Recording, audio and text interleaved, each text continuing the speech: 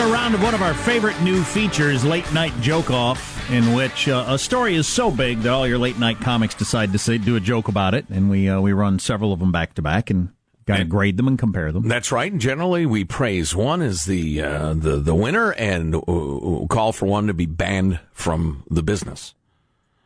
So let's assemble the hosts in a circle. It's a red light, yellow light, green light type process For Late Night Joke Off. Oh, boy. I get it.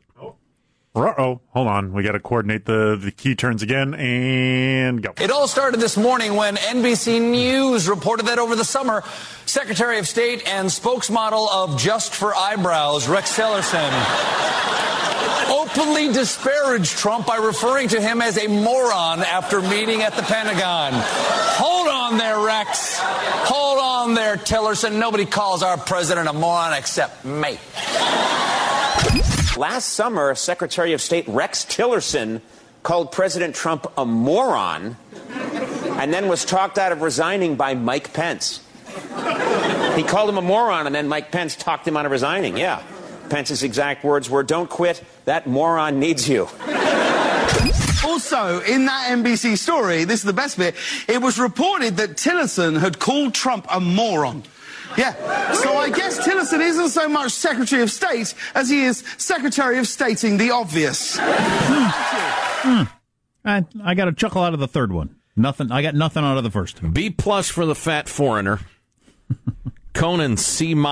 He gets to keep his job, but removed from the airwaves, the obnoxious, the unfunny, the smug Stephen Colbert.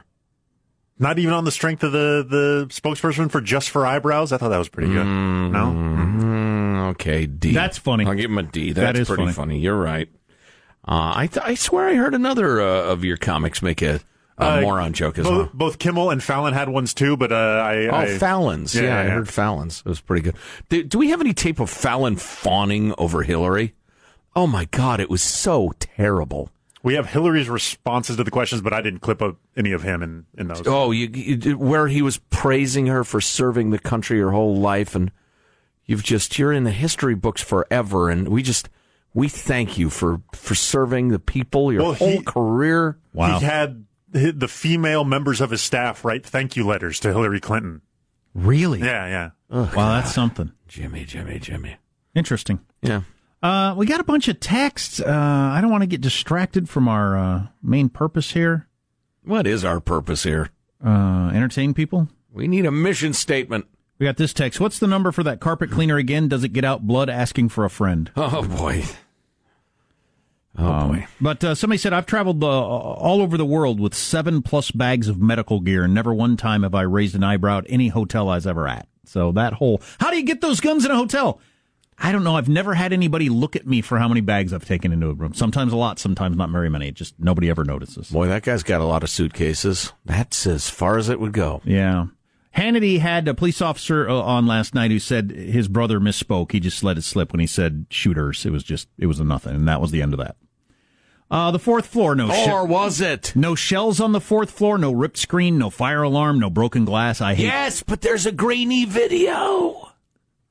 On Thursday night before the shooting, Scumbag legally purchased a bolt-action rifle. Why would he purchase a bolt-action rifle before this? That doesn't make any sense. It doesn't make any sense. That's but he was the a crazy old-timey person. chick rifle. Why did he do that? But he was a crazy person. He might have had a need to buy guns, like he had a need to gamble. Some of us have spent a lot of money on guitars. Like you can only play one at once. like some woman has a need to buy shoes or something. Maybe he was that way with guns. I don't know. Well, his soul was empty, obviously. So a bit of a shopaholic. And I'll read this. It's as simple as that. And I'll read one more. You both seem intelligent. Thank you. And have the capability to think for yourselves, although you have to say what your boss/handlers allow you to say. Well, maybe you're not quite as bright as we are, because that's silly. It's interesting. A lot of people think that. Yeah. About everyone on TV and radio, that your boss handlers control what you say. Ain't nobody tells us what to say. Never has. Not once in 20-some years. Nope. We'd quit. But look into Blackwater. I'm sure you know about it. A U.S. conspiracy, blah, blah, blah. So is somebody who... Oh, Blackwater, keep on rolling. So, yeah. Our handlers are not trying to downplay a conspiracy. I just haven't seen any evidence that leads me to believe there is one. Could hear Traveling Wilburys Handle Me With Care a little later on to continue our love for the dearly departed Tom Petty. And Nobel laureate Bob Dylan. That's a good point. So this piece in the Washington Post has gotten so much attention in the last couple of days in an opinion piece. I used to think gun control was the answer. My research told me otherwise. From a woman who used to work for 538 and was somewhat crushed herself when she started looking into the data as someone who's not a fan of guns. Spent 3 months, which she may explain here. We have quite a bit of tape. Why don't we just roll Leah Labresco? Sometimes people who don't like the availability of guns target the wrong thing, Leah. Yes, and I don't like the availability of guns. In my ideal world, there'd be a lot less.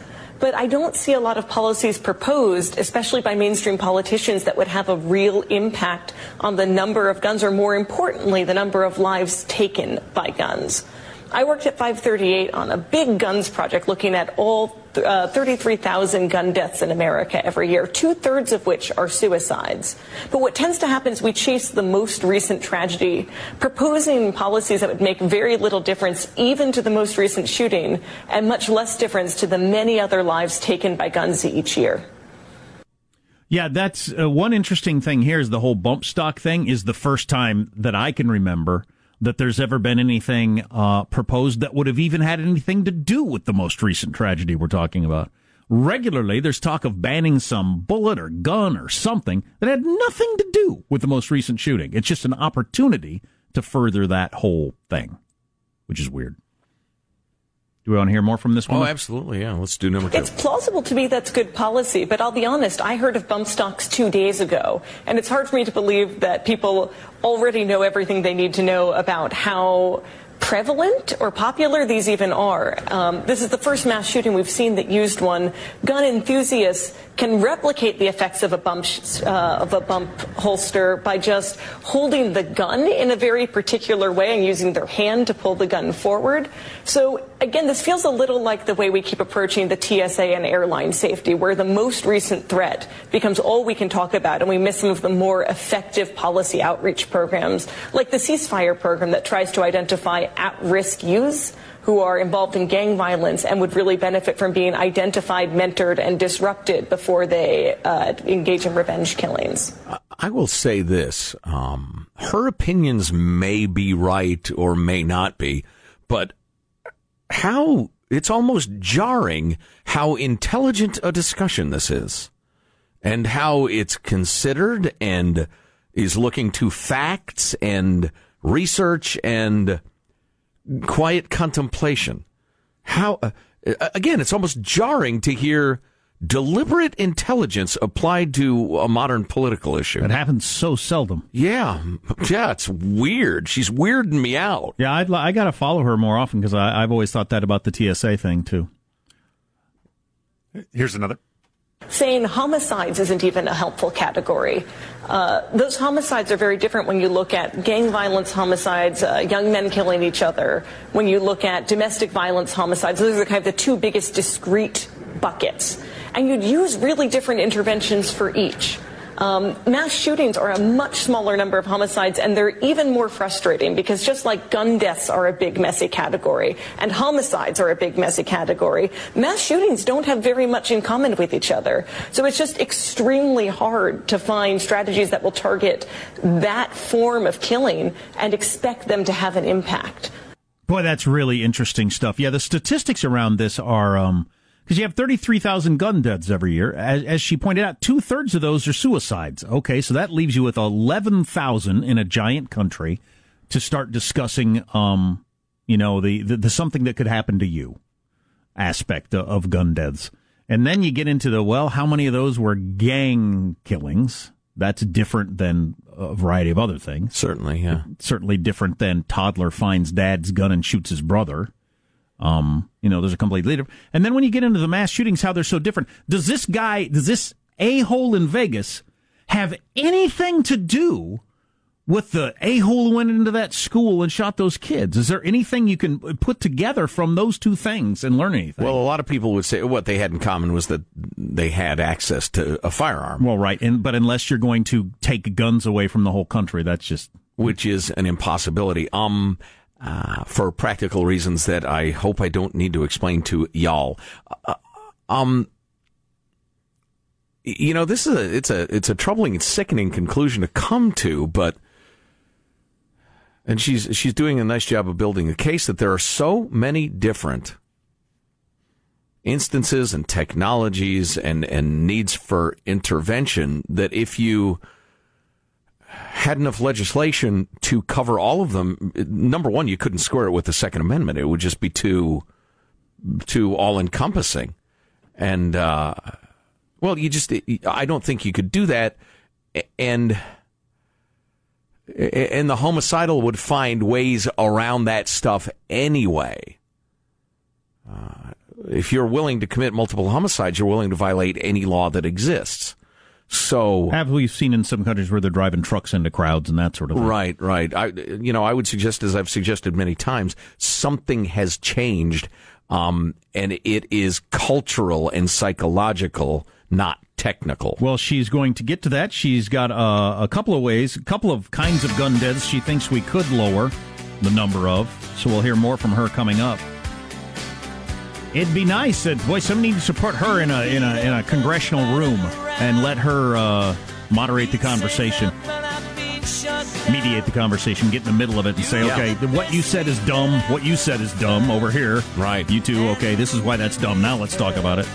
But we got a couple more of her opinions coming up. Interesting stuff. Any comment? 415-295-KFTC. That's our text line, 415-295-KFTC. You're listening to the Armstrong and Getty Show.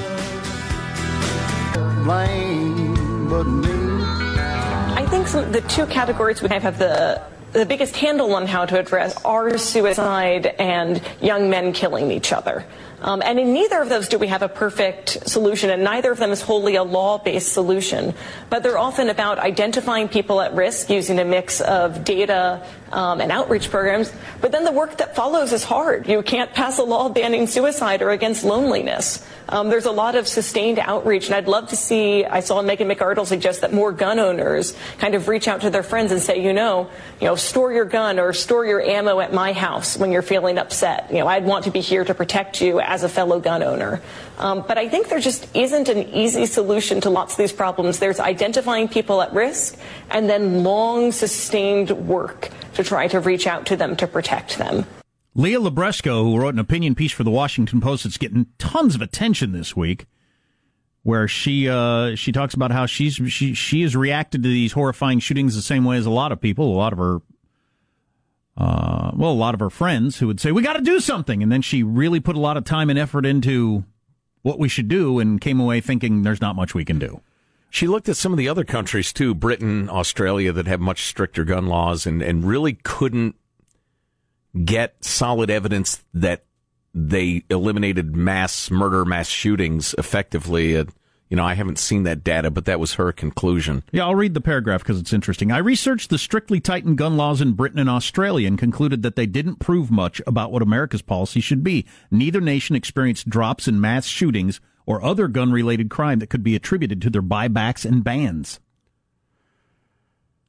Yeah, I don't. And with their 33,000 gun deaths a year, 2/3 of them being suicide, she said there's something we could have an effect on. So she talked about that for a while, as we just heard. Mm-hmm. That's got nothing to do with the dude in Vegas.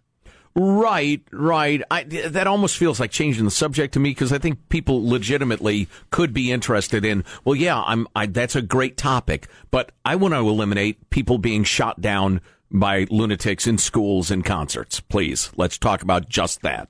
Well, she's saying there's not much we can do about that. If you want to eliminate gun deaths, here's the only two areas we could get into. Right, yeah, I get it. You're wasting your time on that other area, based on her research, which I think she might be right.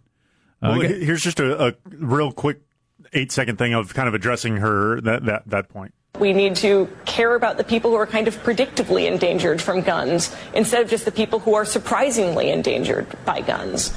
I thought that was a really interesting kind of way to phrase it, where there's the predictable danger and then there's this kind of random surprising, well, who knows nobody had. Yeah. There's no way. You're to right. know. We focus on that a lot, and Yeah. that's the so unlikely. Because that's the scariest one. Yeah. Sure. Yeah, I get it. Yeah. We have one more clip over? Two more. Correct? Two more? Okay. I think it's an all right idea if what you're going to do is highlight the biggest impact solutions and not be just purely reactive to the tragedy, which is understandable because the immediate understandable reaction is to look at something like what happened in Las Vegas and, especially in America where it keeps happening again and again, and to say, we want to say never again to this. You have to be telling me there are options. But I think it's just much harder than we're willing to concede to save people's lives when someone is determined to take them. And I think what's really valuable here is to say, our options are always limited. What can we do that will have the biggest impact? And let's be ready to recognize that it may not be a purely legal or a one-time fix. It may be sustained hard work. Not sure I followed that. Yeah, I think that's back to her point about suicide and gang violence and the rest of it. We're going to like this one, though. Well, I think one of the places it has to start is being scrupulously honest about what you push for and being aware when you have blind spots. Because one of the things that was most startling to me is that there's plenty of gun policy where the data are murky. We've really had a deficit of research in this country on gun deaths because the CDC has been held back from researching them as a public health issue. But beyond that, there's just a pattern of people who are in favor of gun control speaking ignorantly. The assault weapons ban itself, when assault weapons aren't a real category, which isn't a thing I knew. I used to be in favor of the assault weapons ban until I read more deeply and found out that an assault weapon is the basic, base of a semi-automatic gun that's had too many features snapped onto it when you purchase it. But once you purchase it, you can add those back on, basically like Lego bricks, and it's fine. And when you say that, gun owners know that you're speaking from ignorance. So I think the most important way of outreach is to speak from experience. And if you don't have that, reach out to people with curiosity and let them instruct you, and then return to them with the policies you're interested in. Which was a nice way of saying if you're ignorant on the subject, stop being that. Or shut up. You can't ever forget, though, that this is a great wedge issue for both sides. And remember, in many, many cases, not all, but many, the last thing a politician wants to do is solve a wedge issue. They can get you to contribute and vote based on the idea that Hillary's coming for your guns. And frankly, she probably was. They can get you to donate and to vote based on the idea of they're going to stop gun violence. And so there's a lot of political cynicism around this, too. Great, shows of virtue or enthusiasm or whatever for political gain. Wow. No way. Is this real? Have you snoped this? That's from Ian Bremmer tweeted that out. Okay. Well, then it's probably true. 2016 presidential election maps. Voters in households without guns, to call it entirely blue would be very close to being right. There's a tiny dot of red in, where is that, Ohio? Other than that, it is entirely blue, the country. People who voted without guns, and then people, obviously the opposite is true. Voters in households with guns, the country's entirely red, except for a tiny little speck of blue. Wow. I mean, that is amazing. So that's a pretty good reason for it to be a wedge issue. It's almost 100%, it's almost universal that if you have guns in your house, you vote red, and if you don't, you vote blue. That's amazing. And listen, we were talking about the NRA and its influence the other day, and it's not about the NRA. I mean, if you want to make them demons or whatever, go ahead. What do I care? But it's about the voters. It's about the people who agree with them. The gun issue is, I'm a gun owner. I'm glad I'm a gun owner. I think I should be allowed to be a gun owner. But what's the argument for not allowing a machine gun? I heard somebody last night say, if you have a machine gun, all you want to do is kill people. That's why I own guns. The 3 guns I own are to kill people. And people seem astonished by that, some people in the media. To own a gun to kill people. That's the only reason I own a gun. I got nothing else to kill. I don't hunt. I own guns to kill people if I ever end up in a situation where a bad guy is going to try to get into my house and do something to me. That's the only reason I have a gun. Right. So don't act like it's shocking that someone would own a gun to kill people. Mm-hmm. I mean, that's odd. Well, and I almost hate to use the term ignorance because I'm in my let's have some calm discussion mode, which is rare. But yeah, that's people who are not gun owners, don't know any gun owners, can't imagine being gun owners, and live in, one of your very, very blue, places, one of your bubbly blue places. So that's my up with gun rights side of it. Here's the other side. I don't have to read your emails. I'm not going to, so you can get as mad as you want. Gun people often make me uncomfortable with being a gun owner, honestly, with some of the comments we get. You get so mad so fast. Yeah. You people are so quick to anger. And I have 3 guns. Right. And plan to keep them. But the current situation, my lifestyle, having a gun in my house, the likelihood it's going to do me any good is so incredibly low. Because with little kids, I got it in a safe. The circumstance that's going to occur where I have the ability to go to my safe, get it out, and then do something is so unlikely. Now, before I had kids, I kept a loaded .357 within reach. I mean, it was in my house. I could just grab it anytime I wanted to. That could have helped me. You still have to end up with the very rare occurrence of somebody trying to do me harm. I wear both of my handguns on my hips. You walk around with them on your hips? I don't know why you're laughing. Yeah. I walk around with them in my holsters all the time, including during acts of marital fidelity. Turns are on. Those stay on. Oh, yeah. You don't have children in your house, so you can do that. But when I didn't have kids, I just had a loaded gun up on the top of the shelf, and there's a couple times where there's a weird noise, and I just grab the gun, bring it down, walk around. No problem, I got it. But I can't with kids. So now the likelihood of me being able to use it and protect myself is almost zero. I still have them, but it's pretty unlikely I'm going to be able to do anything with it. The difference between me having it and not having it is, well, it's like trying to win the lottery in terms of protecting myself. But I'd rather have them than not happen if I end up in a siege or something like that. It's hard to imagine that occurring. You hate to be besieged. What's coming up in your news, Marsha Phillips? Well, we got the Vegas shooter's escape plan and his drug use coming up. All that's new in vehicle technology is actually helping people drive a lot more dangerously. And could our current billionaire celebrity president be followed by another? Who is gearing up for a run? Coming up minutes from now on the Armstrong and Getty Show. As we head into the you have to be rich and famous to run for office era of American politics. Stay tuned for all that coming up on the Armstrong and Getty Show. I tell you now that I don't understand.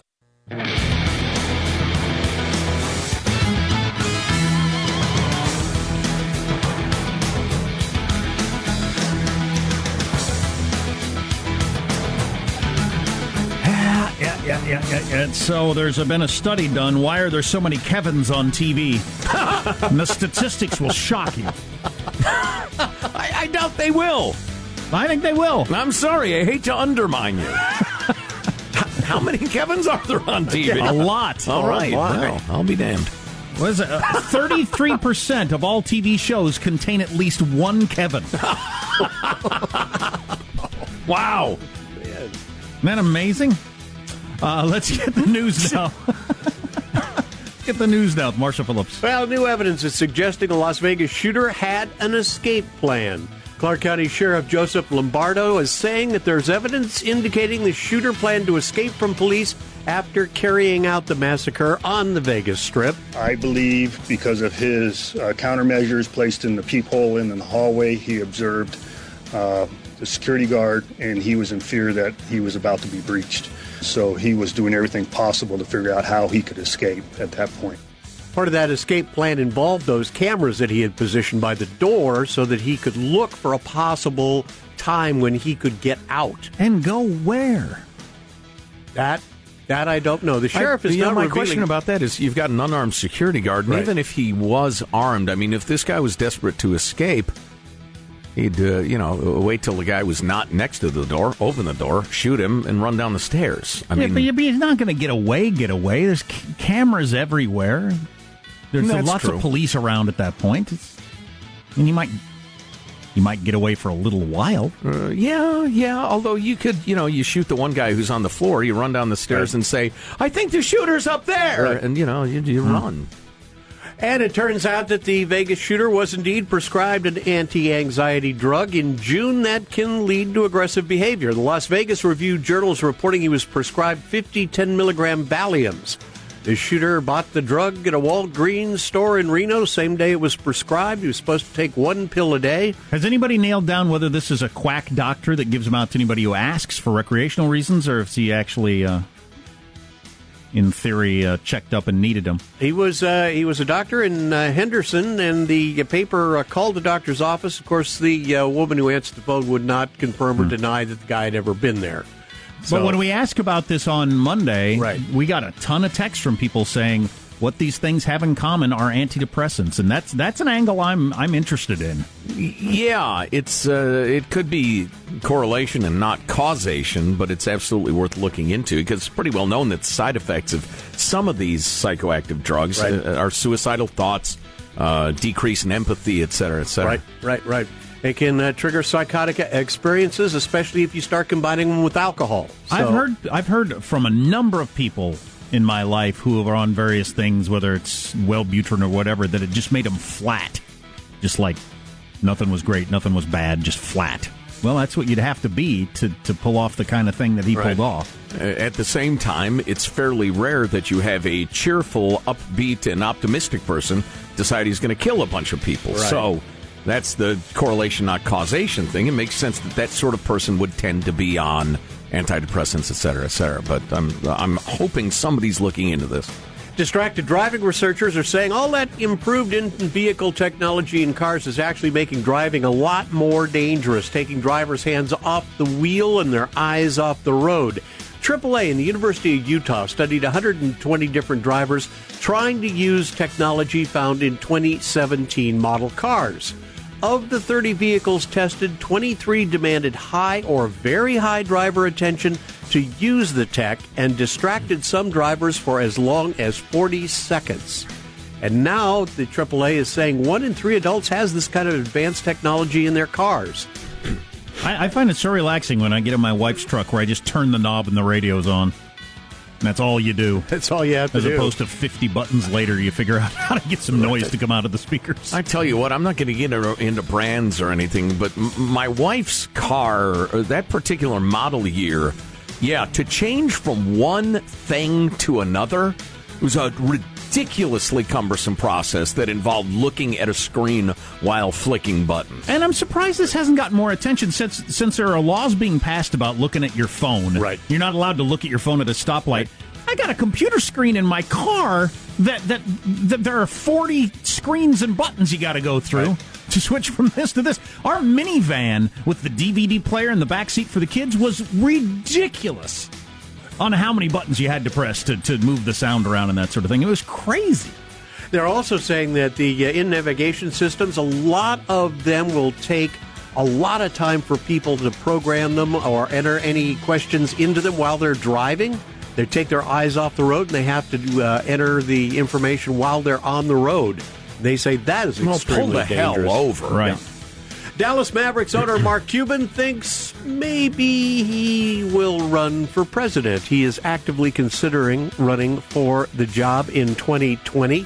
Cuban telling... Is he an R or a D? Does anybody know? Well, he backed Hillary in this last election, but he also lets people know... So did a hell of a lot of Republicans. Yeah, he also lets people know that he describes himself as an independent.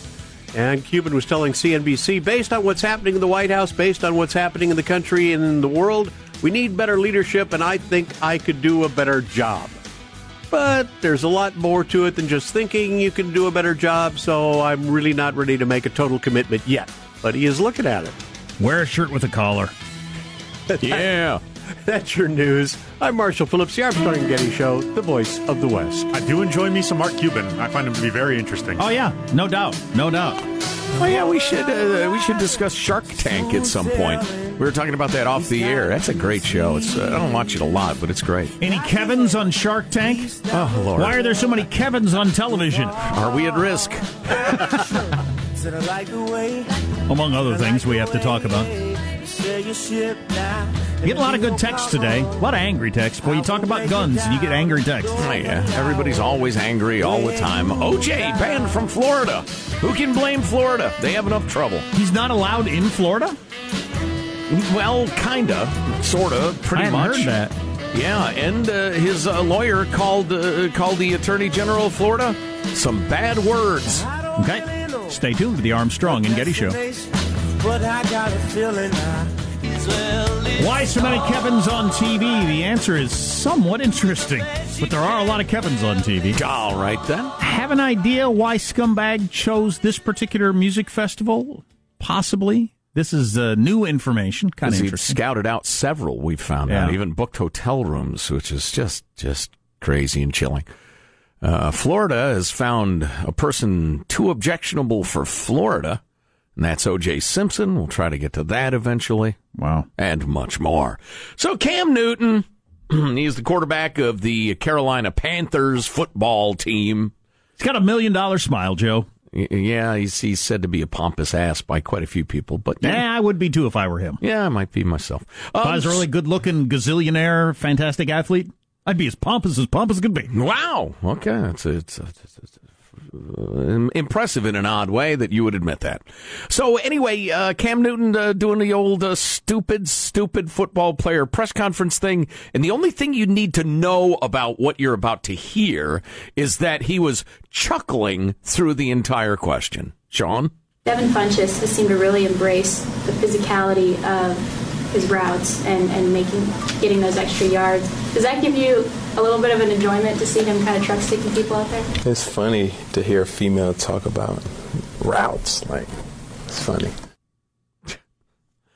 And we're all angry. Is that it? Yes. Is that the whole thing? You're not outraged? Misogynist, the patriarchy, etc. I'm not outraged, as that's it. I can hear him tap dancing on the glass ceiling right now.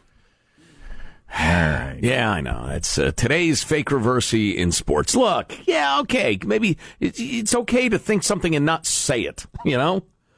It's just, he didn't know that, in the parlance of the Armstrong and Getty Show, he didn't know that he would have to go to a meeting about that. So, Cam, you can't say to female reporters it's funny that they know anything about football. The hell, dude? Or you can. You can but in you my world. Shouldn't. Maybe you shouldn't. Whatever. I know. Where is that? The manufactured outrage. I swear. Here's why the NFL's ratings are going down. Because the new national pastime is manufactured outrage. This desperate desire to be angry at something. And it makes me crazy. My fantasy outrage team is doing very well this year. Yeah, isn't that? Yeah, we ought to have fantasy outrage teams. I've got, well, obviously Donald Trump would go early. I mean, that's the Tom Brady of draft choices. But yeah, okay, fine. So what was A-Hole's plan? Well, here's another little wrinkle in it. So it was right next to the airport, right? If you've ever been to Mandalay Bay, one of the handy things about it is it's a short trip from the airport to getting your drink on, or from getting your hangover cured to head back home in shame. Oh boy! But so there's these giant tanks full of rocket fuel or jet plane fuel, and he shot at them. He put a hole in one of them. Wow! Actually penetrated one with his gun. Wow. And I think maybe he thought he could ignite those things and blow it up, which would be an enormous explosion. I mean, these are huge tanks of jet fuel. Although experts say it'd be really hard to get it to ignite.